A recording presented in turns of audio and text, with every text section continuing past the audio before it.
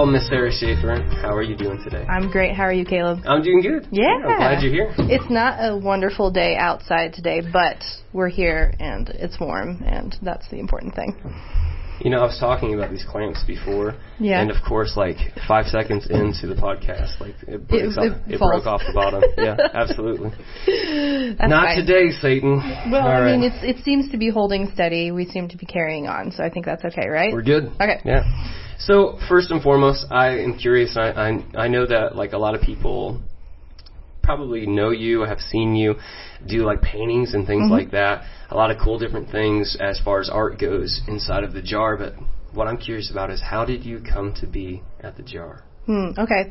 So my husband and I, so Waylon is the name of my husband, we were going to another church about just over a decade ago, 10-ish years ago, and it was no longer really fitting with what we wanted in our community. It didn't really follow along with everything that we believed as we were starting our family, and it was not that it was a bad church or anything. It just the community wasn't what we wanted anymore, and that was a really, really hard decision to leave that church. But we ended up kind of looking around trying to find a community that suited us, and we heard a radio advertisement for the jar, and we checked it out. And I remember the very first time we came here, there was a collection for someone's house that had burnt down, and like it just really felt like this authentic community that really cared about the people that were there,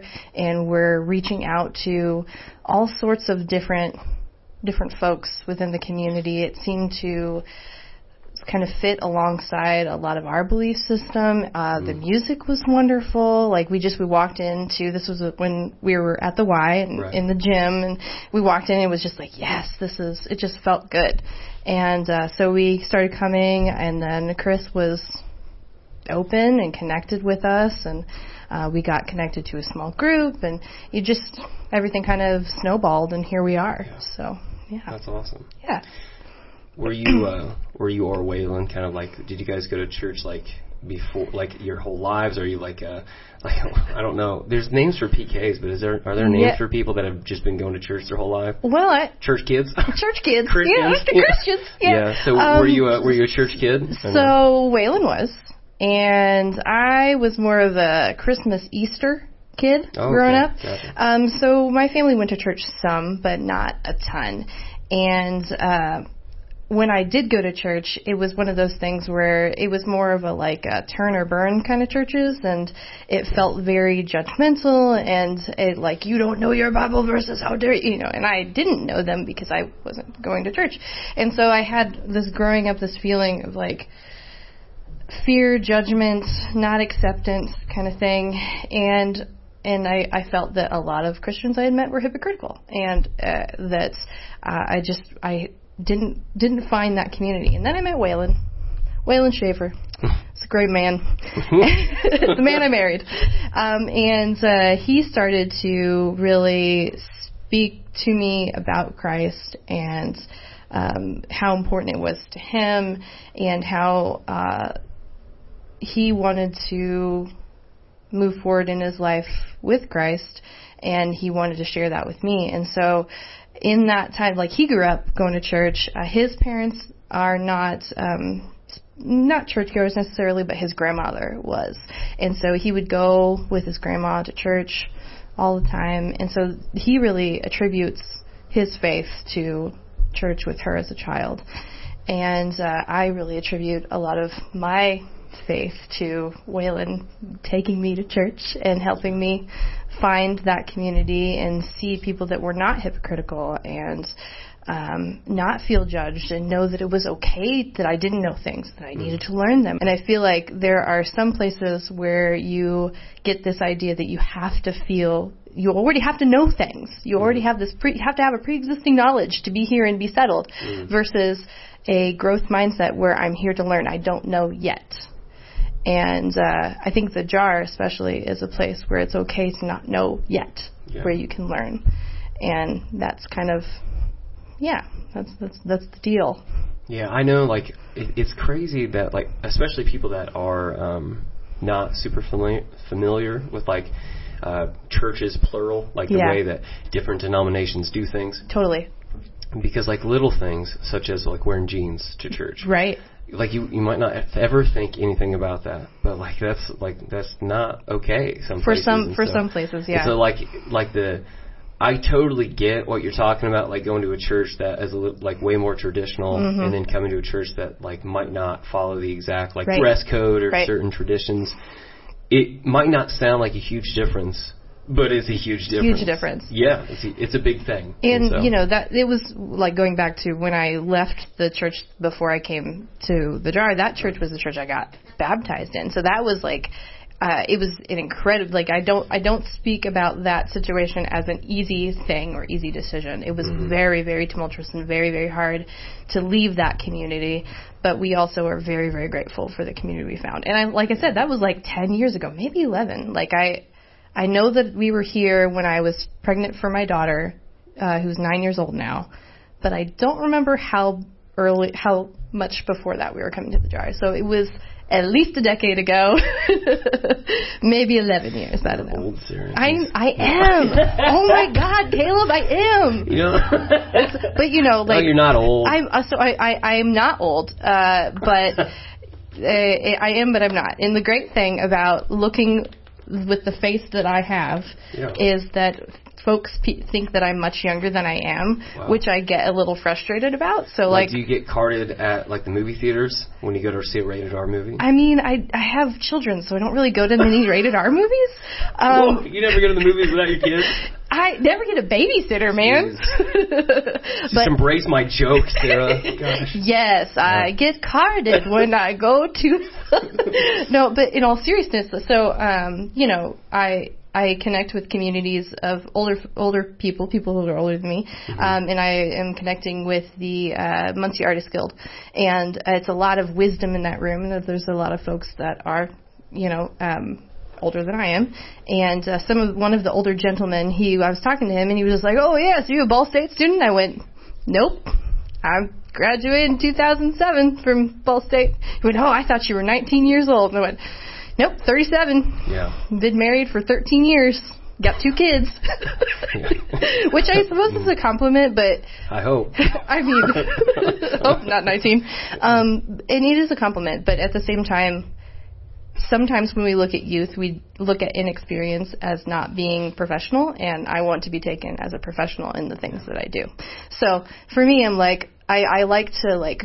be on the line where if I'm walking around campus, yes, youths, I am one of you, versus like when I'm out in a professional situation, yes, grown-ups, I am also one of you. Yeah, so let's get into that, the things that you do. Yeah. You do a lot, Sarah. I do a lot. That's true. So tell us about it. What all do you do? Okay. Well, I guess like I'll start personal and go professional. How's that work? Let's hear it. Great. Okay. So I am a wife and a mom. I have 2 kids. As I said, I've been married for 13 years to Waylon Shafer, that great guy.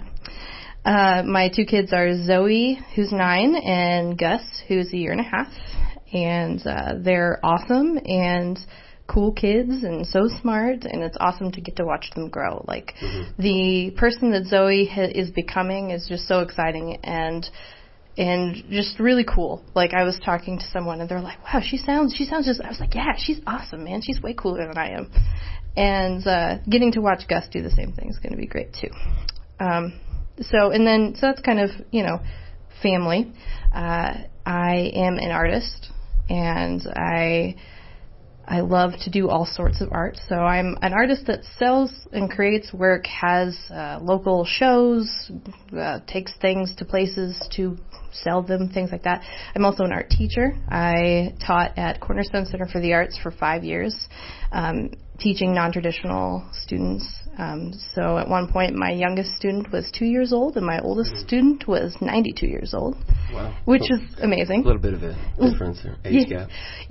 But that age gap was so wonderful because I got to see people starting out experiencing art for the first time at all ages. Yeah. The thing that I saw that was really cool about those 2 vastly different age groups is that they needed me and really appreciated what I had to give them, even more so than the traditional classroom age kids. Because those 2-year-olds, this was the first time that they were in a classroom, the first time they were listening to anyone who wasn't mom or dad. That's pretty cool. Yeah. And the folks that, 92 was my oldest student. Most of my adult painting students were ranging anywhere from 50 to maybe 75 at the oldest, usually in the 50s, 60s. Mm-hmm. And they're folks that have retired and just really wanted to get into art but hadn't had a chance to. And they, again, have that idea of a growth mindset. They're wanting to learn. One gentleman that was in my class who has passed away, who I miss very much, his name was Larry. And he came to my class after his wife passed after a long battle of cancer. And he just wanted a community. He was a Vietnam veteran and started to use painting as a way to help with his PTSD. Now, he was going to therapy and he was already doing all of those other really good mental health things. This was just another facet of that. And he became almost like a grandpa to me. I'm really sad that he's gone. But I also think that in that time before he passed, we became kind of a family, like my group of people, and we all got together and went out to lunch to celebrate his life after he passed. So it's just this really cool community of people, and I love them. So that's art teaching, and then I'm also an arts advocate. So I worked at Cornerstone as a teacher, but then for 3 of those 5 years, I was also an arts administrator, working in the education office, planning programs, facilitating things like projects and classes and workshops and events, stuff like that. Currently, I'm working at Muncie Arts and Culture Council, doing some similar things with the place-based residency and then the Box program through Muncie Arts and Culture Council. And I painted 2 of the control boxes, which is also very cool. Yeah, so for all the people that don't know, I'd love to talk about it. Seriously, let's get into it. Well, I wanted to wait till after you were done with the list, but I did want to get into that. I wanted to bring that up.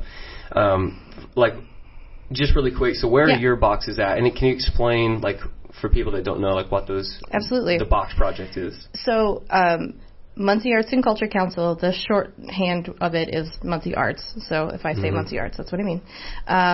Is an organization that is helping to connect artists with ways and places and organizations to do art. And so one of the most visible projects, and probably to date the most visible project we have, is the Box project. So that is the traffic control boxes that are in intersections throughout Muncie that have been painted by local artists. And those local artists range from teenagers to groups of people, to professional artists, to artists that are just starting out in their career, to just every stage of an artist is welcome to do this. There's an application process, so there is a bit of you have to say you're going to do the thing and then really do it.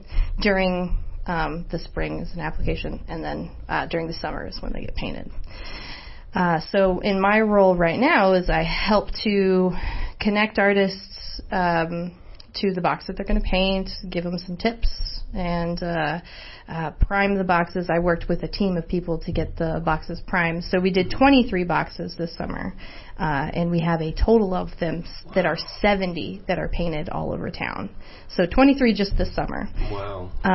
It's a lot. One day I spent with 2 other people, we worked together to prime 10 boxes.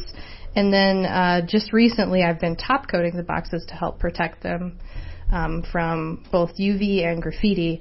And I top coated 10 in one day and was just exhausted and dirty and tired and went home and was ugh, gross. But, About how many hours would you say one box takes from start to finish? Okay, so that really ranges from artist to artist. So if you look at, my 2 boxes, I didn't answer that question, so let me go back to that. Yes. The 2 that I have completed, I completed one in 2019. and that was at Riverside in Tillotson. It is a cardinal with some peony blossoms around it. And then the second box that I created this last summer, and that is at the corner of McGalliard and Wheeling. And that box is actually in honor of Diamond Heels Hattie, who was one of the members of a pioneer family, so one of the first families in Muncie. Her husband was a physician. They owned a lot of land, and they donated the land for $1 to the developer, who then made the neighborhood that's right back there. And the neighborhood worked together and raised the funds to sponsor that box and pay for that creation of it, so they got a little bit of say in the design process. And working with Muncie Arts and Culture Council, they had sought me out and said, hey, we like this other box that you did. Will you come up with a design? And I said, sure, here's the design based off of what you told me. And that's what we did. So that one is these stone pillars that are very important to the neighborhood that were on the property originally. A diamond studded high heel shoe, because Diamond Heels Hattie was famous for wearing shoes with diamonds in the heels. I mean, it's a pretty descriptive nickname, I suppose. And then some flowers that were based off of Dresden china, which was a china pattern that she used when she had her very fancy parties. So that's what that is. It basically is flowers and pretty and bright, and Gotcha. But it also has a deeper meaning for those in the neighborhood, and hopefully her family as well. Most of her descendants don't still live in Muncie, but I'd heard from the neighborhood association president that he was hoping to connect with them to show them the box in honor of her. So that's cool. So in your role from kind of art administrator to art advocate, what are the main differences that you have noticed in that transition?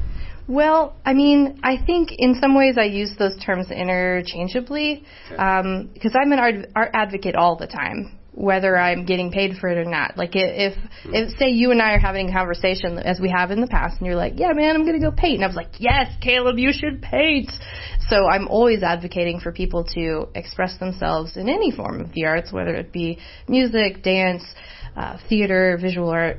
But arts administrator is more of that technical, working in an office. I spend more time on Squarespace than I do actually making art within my job, but Squarespace is really user-friendly, and if I can do it, anybody can do it, which is great. A lot of website creation. They're sponsoring this or something. Sponsored by Squarespace. Yeah. You're wearing a Squarespace shirt. I don't know, just off the top of my head, Squarespace. It's really easy and it's friendly. Hey, man, you know what? Getting a little, paid content doesn't ever hurt the YouTube page. Well, regardless if they are or not, they're getting it now. So. I mean, I just have been using the site, that's all. Hashtag non-spons. Yeah, okay. There we go. So, throughout COVID, have there been, what's, major challenges inside of, the local art community? So I was kind of pulled back a little bit from the art community, just a hair, during COVID because of, COVID. And because the day that everything shut down was also the day I gave birth to Gus. So I was on maternity leave from Cornerstone, and then when COVID started, and then was going to go back, but because of the crazy world that we were living in, and wanting to also take a chance on myself and do more of my own art and be at home a little bit more, a little bit longer, I decided not to go back. And so I actually had a full year at home with Gus, which was really cool, and I made and sold a lot of work. Last year, from mid-October to December, I painted 23 or 25 pet portraits and sold them to people all sorts of places. Well, mostly locally, but Muncie in Indianapolis was kind of where they went. Portraits? So you come in and they make their dog or pet just stay still? No, they sent me pictures. But here's the thing, Caleb.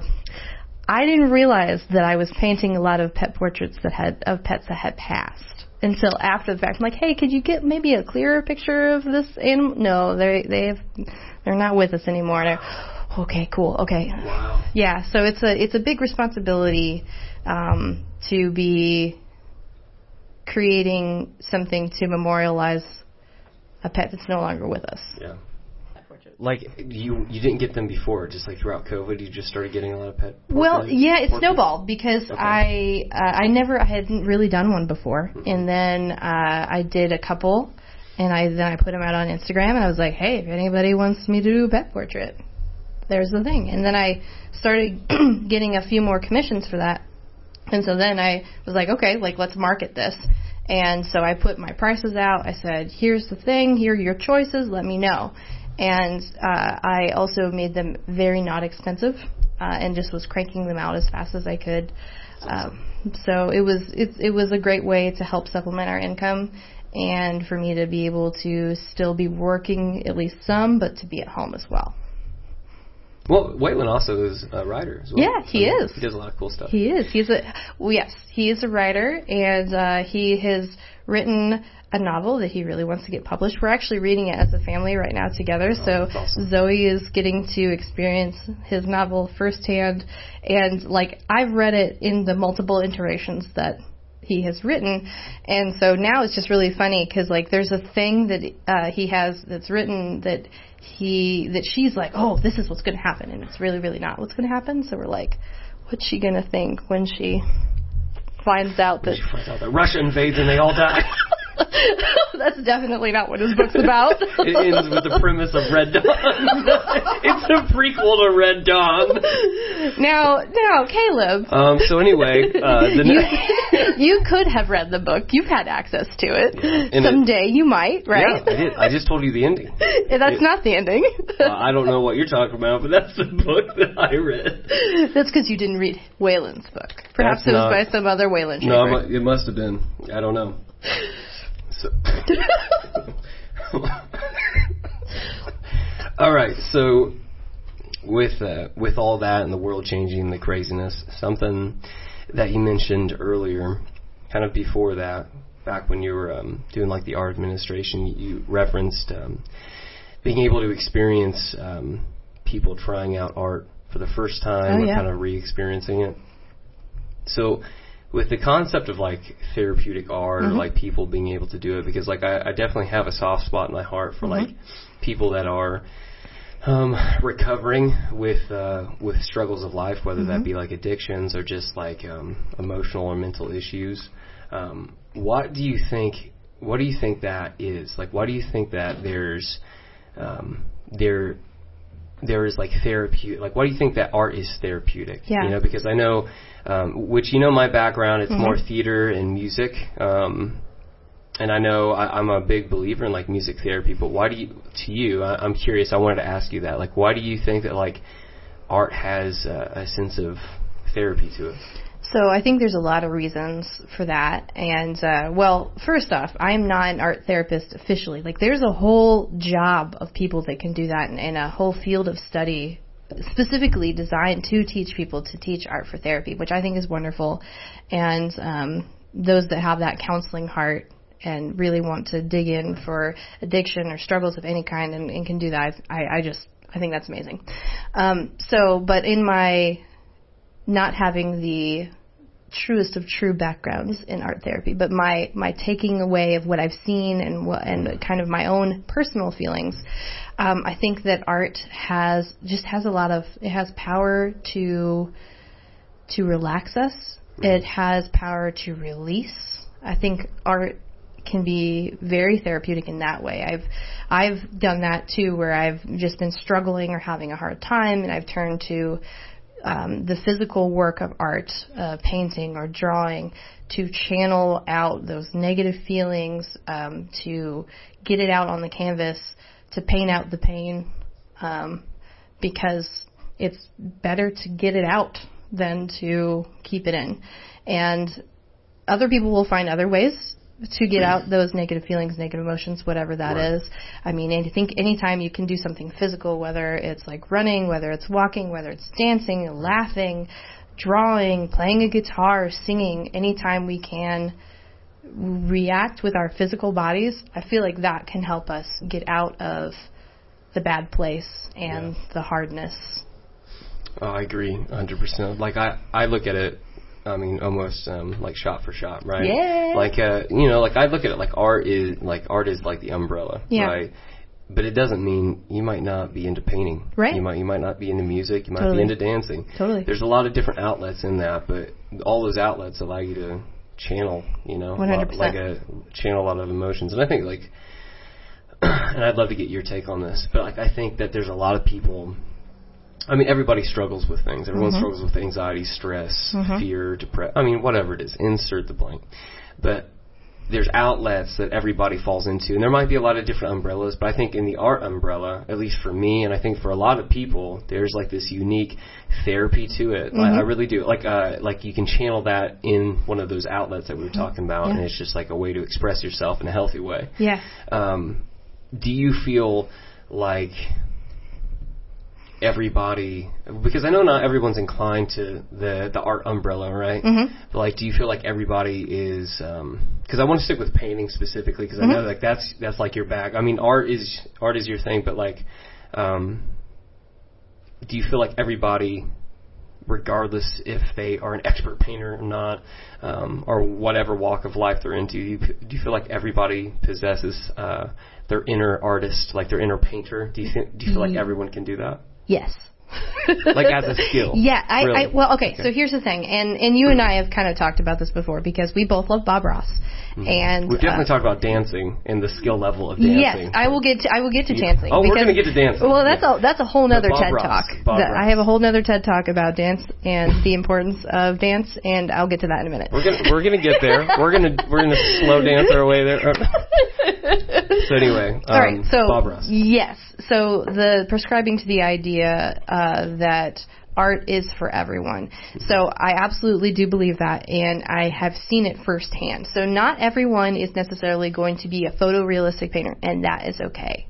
You just because you can't or don't know or have not yet learned the skill to make something that looks identical to real life does not mean that whatever you're doing doesn't have value. I think back to those kiddos that I was helping to paint, like, and to watching Gus paint. Like, I let him paint for the first time last week. Now he's been carrying around a brush without any paint on it and putting it on our walls and I'm like, oh guys, it's going to be dangerous. We got to I don't know. But I can tell that he wants to do, he has the spirit of an artist. He loves crayons. Like, I gave him crayons and then I had to put them away, and he looked at me like, what are you doing? Why are you taking my colors? But giving him a paintbrush and some paint for the first time, and just watching him swirl the colors and making movements and seeing how the colors reacted to each other. Awesome. There's such a joy to that.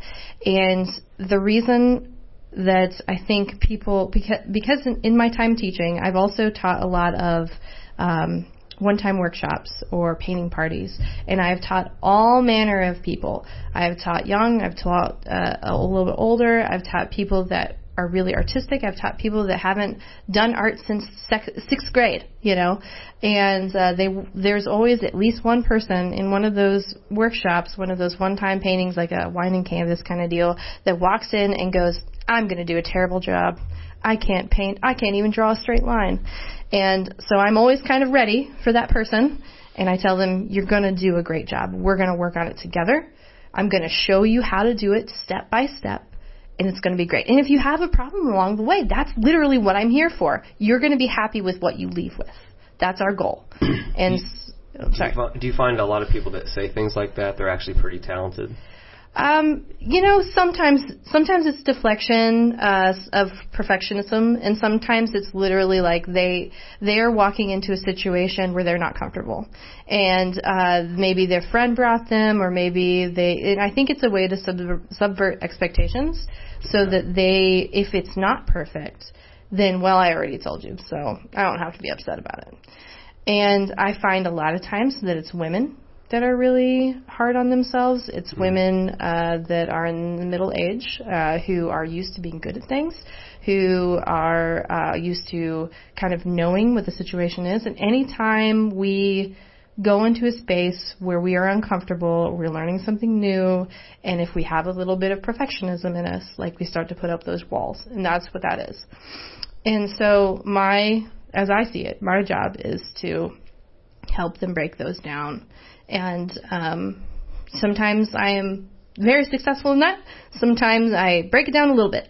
But hopefully, my hope is that maybe next time they go to one of those things, they won't automatically deflect.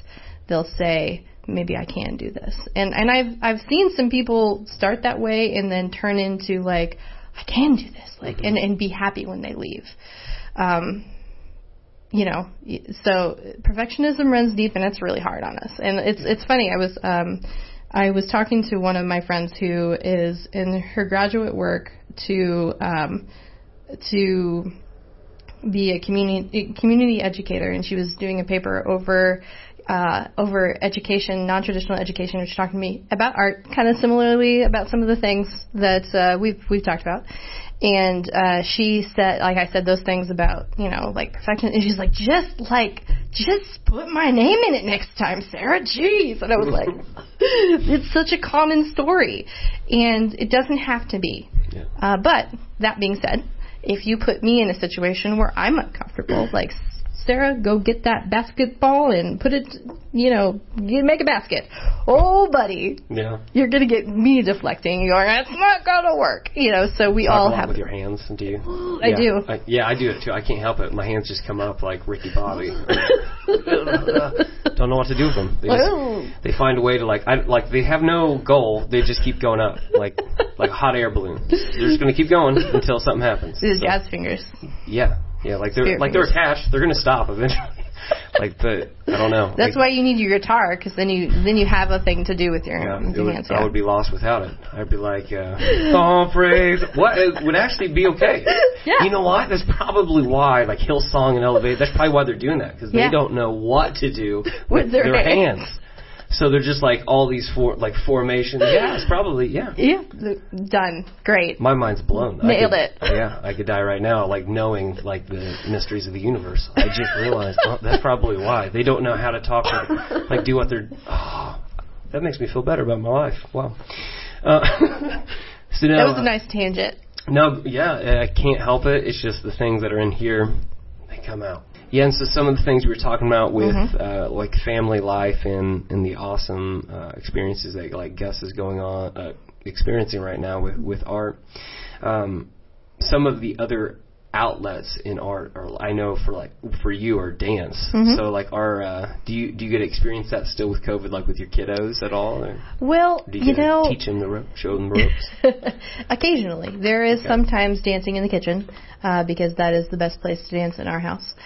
We did utilize a lot of Just Dance, the video game, while we were in COVID, because like we're all super into it, and Zoe, of course, has a lot of fun with it.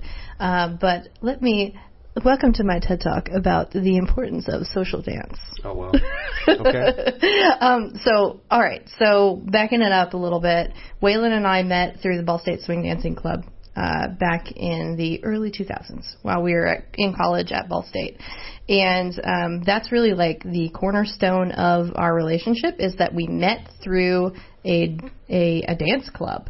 And we got to know each other while we were dancing on the dance floor, and fell in love on the dance floor. And so because of that experience with dance, I think that really, it taught us how to trust each other in a partnership. Dance is, especially social dance, is a really good metaphor for life and partnership.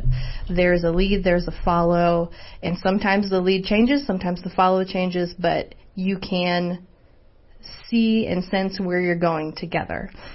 So like when dancing, if Waylon lifts his arm one certain way, I know, okay, I don't even think about it. It's just automatic. And because those dance moves are universal, so say I would be dancing with my friend Mike, who I danced with many times in the club, he would do the same move, and I would understand, to go this way, move that way. And so it just became this element of learning appropriate physical touch and physical communication through dance. We don't have to talk when we're dancing. You don't have to tell me, okay, you're going to turn now, because I just know because of how I'm led or how I lead. Sometimes I lead rather than Waylon, and because when you're dancing, especially when you teach dance, which we have for a number of years to lots of different groups of people, you have to know both parts. You got to know the lead and the follow, and that's what makes you a better dancer. So I think that's true in life.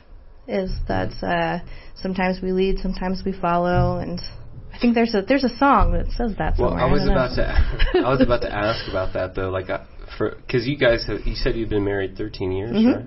Congratulations on that. Thank you. That's pretty awesome. But I'm sure that is not only a metaphor, a kind of a metaphor, the give and take with dance, but I'm sure that I would have to imagine that would help in a relationship. Yes. Literal and metaphorical, absolutely. Well, and also romantic and platonic too. Yeah, even getting 100%. to know somebody, there's always give and take, and sometimes Chris was having a conversation with Chris, our pastor, was having a conversation with, he used the metaphor of dancing as far as relationships go, friendships, romantic relationships, that sometimes there's give and take and leading and following. So anyway, with that, have you found that kind of beneficial for you guys' relationship? Definitely. And so we were teaching before COVID. We were teaching some swing dancing classes here. Well, before COVID and before I got pregnant, because once I got pregnant, I was feeling like I was going to barf all the time, and I couldn't turn, and it makes it very difficult to dance. How selfish. I know. I mean, there were some people that were pretty sad that we had to put our stop our lessons for a while. So hopefully we'll be able to start those up again. But yes, we have definitely seen the benefits of that in our own relationship and in the relationships with other people. So we first, like I said, learned and both taught at the college, at the college when we were in the club. And then after that, we taught at a church we used to go to, and there was a lot of older married couples. And then we taught at a high school that I used to work at, so you had a lot of high school students. And then we've taught here at the JAR. And so each of those vastly different places and vastly different people had different vibes to it, I guess. I don't know how else to say it. It's each group had their own special collection where the college kids, you were just trying to meet people, you're trying to make friends, so everybody's dancing with everybody else. The high school students, there weren't a lot of traditional gender roles. They were swapping, a lot of boys would dance with boys, girls would dance, whatever, you just go. And then the married couples, they all, we sometimes called it marriage counseling, because some of the couples, not here, some other places, and, the women would be like, I can't let him lead, he's going to do it wrong. And it's just well, let them try. Let's see if he can give it a go. So it just was really interesting. Yeah. And I do know a young couple who's getting married soon who should come dance with us sometime, and we could do a little lesson with them.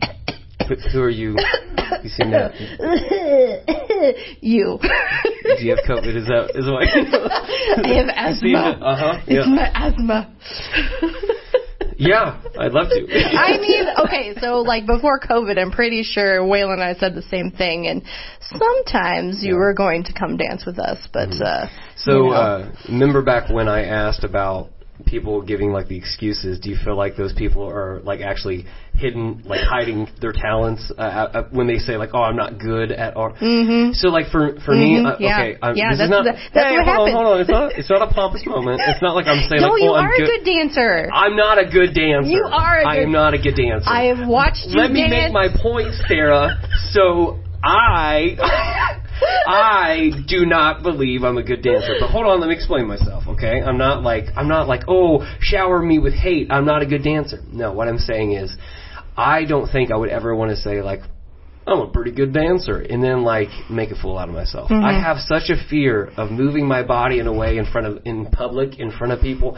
I don't know why. It doesn't bug me, but, the thought of it is just, maybe I'm just insecure in those areas. I think that you are, because I've seen you dance, and you're not a bad dancer. And you're not blind. So I'm not blind. So I did not blind you with with my rays of whiteness doing it. So I think that with dance, with everything else, it's a level of comfort. Now, if you're not comfortable dancing in front of people, should you be in a dance competition? Probably not.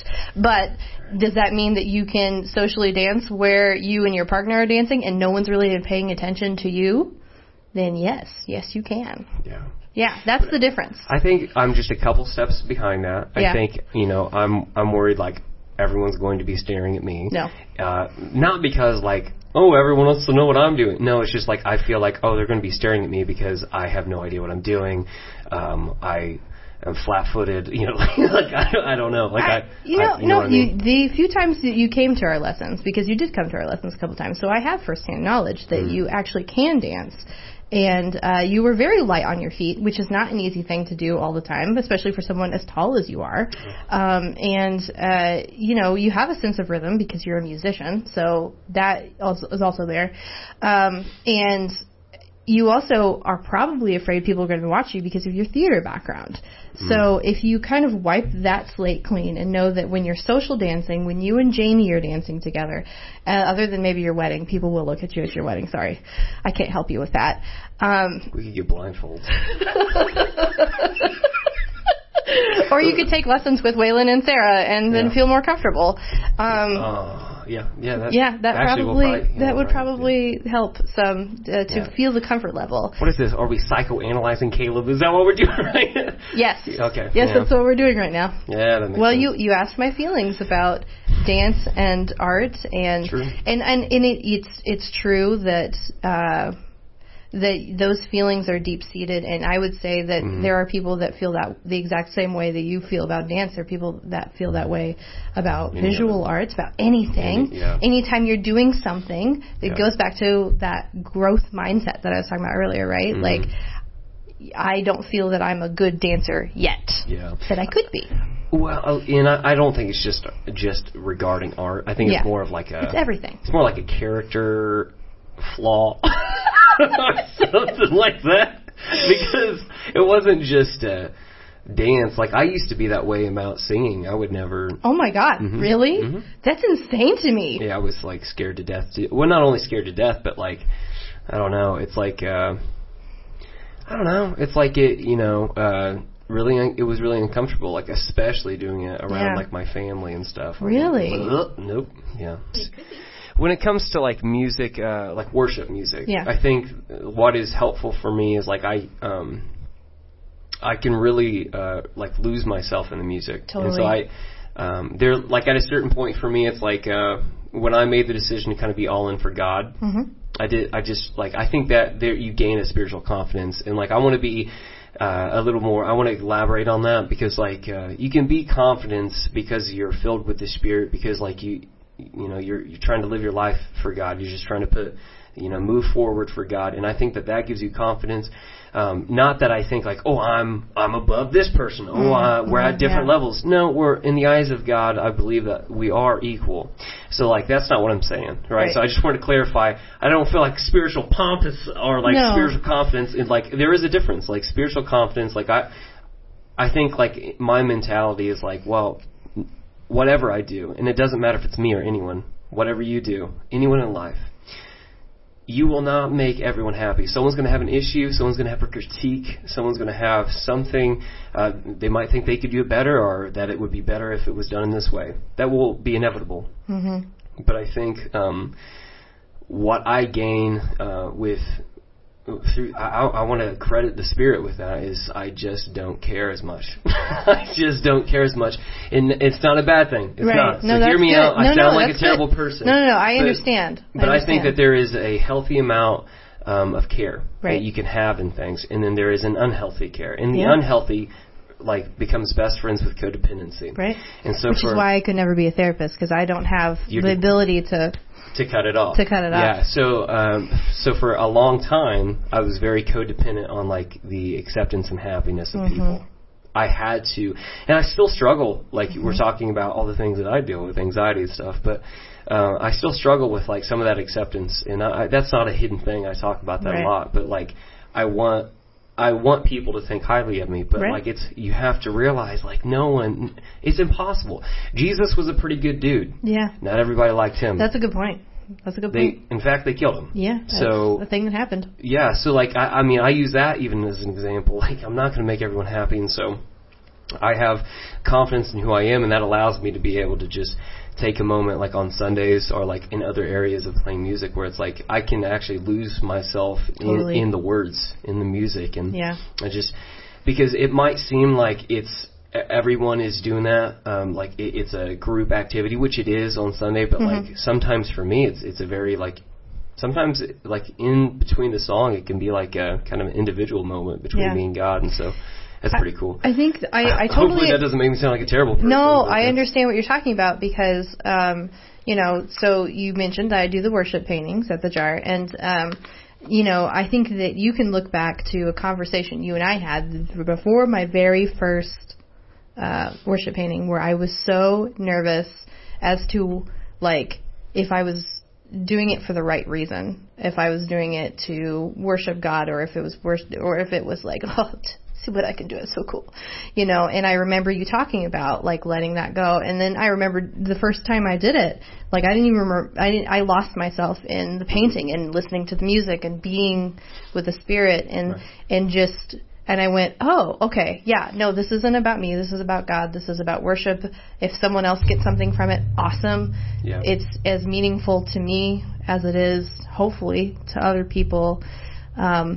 And I remember that the conversation that you and I had that really kind of helped me move through that, because I had a lot of anxiety about the situation. Before the Jar, that was way worse for me. Like I haven't, I mean, earlier in life, like high school, like 16, 17, 18, like that was when I was playing in bands and playing a lot of like out in different places, different gigs and stuff like that. It's like I really just wanted the attention. Yeah. And all of us did. It wasn't just I wasn't on my own on that, but I wanted the attention. I wanted that kind of gratification, and I was dependent upon that relationship with like the audience. And so that is what I'm trying to kind of address. It's like, and I think like even the way keeping it focused on church, the conversation or the topic of what I'm saying, like I think that we should even. I think it's sometimes more helpful when we even worship, when we can try to channel out the people around us, because for me, because I know the way that I worship, when I'm not singing, I'm like a part of the audience listening to like a performance or listening to like other people do worship. I often struggle if I can like see a lot of people around me and I know they can see me. It's like I struggle sometimes being able to just like do my own thing and lose myself in the music. And so I encourage people to like just not even worry about the people around you. Just do your own thing and worship how you want to worship. And so I might have gone off on a couple tangents there, but I know what we like to do is like typically we talk about verses here and like verses that mean something for us, and that could be like today. It might mean something for you today, or it might be something that is like your life verse. But I was wanting to give you some time to share about what you brought in today. Yeah. So knowing that we were probably going to talk about my deal as an artist, I definitely wanted to talk about God as an artist and how we are His creation. So I pulled up Isaiah 64 verse 8. And yet, O Lord, you are our Father. We are the clay and you are the potter. We are formed by your hand. And, I love that, not only for the idea of physically being formed, as a baby formed by God, but also we are formed by our experiences in this world, and God is such a huge part of that. We are formed by the people in our lives, by the experiences that we have. They all make us who we are, and I just think that that's a really beautiful verse to say that. Yeah. Well, thank you so much, Cher, for sharing that and being a part of this wacky conversation. Yeah. We love you. We celebrate you. And let the people know, do you have anything going on, or if people want to contact you for any of your artwork, where did they go? How did they do it? Yeah. Instagram, Facebook, what's up? Yeah. Thank you, Caleb. Yeah. So Sarah Shafer Designs is my Facebook and Instagram for both my business page, and then I sell work. But yeah, so the big thing is the most current thing is always on my Instagram. I try to show what I'm working on. Sometimes it's for sale, sometimes it's not. But if you ever want to buy a thing, just like message me or ask me. And I also do commissions. I love to create work for people, and so cool. It's been awesome hanging out at the Jar Ministry Center, where a lot of my paintings that I created are hanging. Like which that is one. Like that one. And that one. Yeah, So, no, absolutely. Yeah. Well, we thank you so much, Sarah, and thank you for being a part of the podcast. Thanks for having me.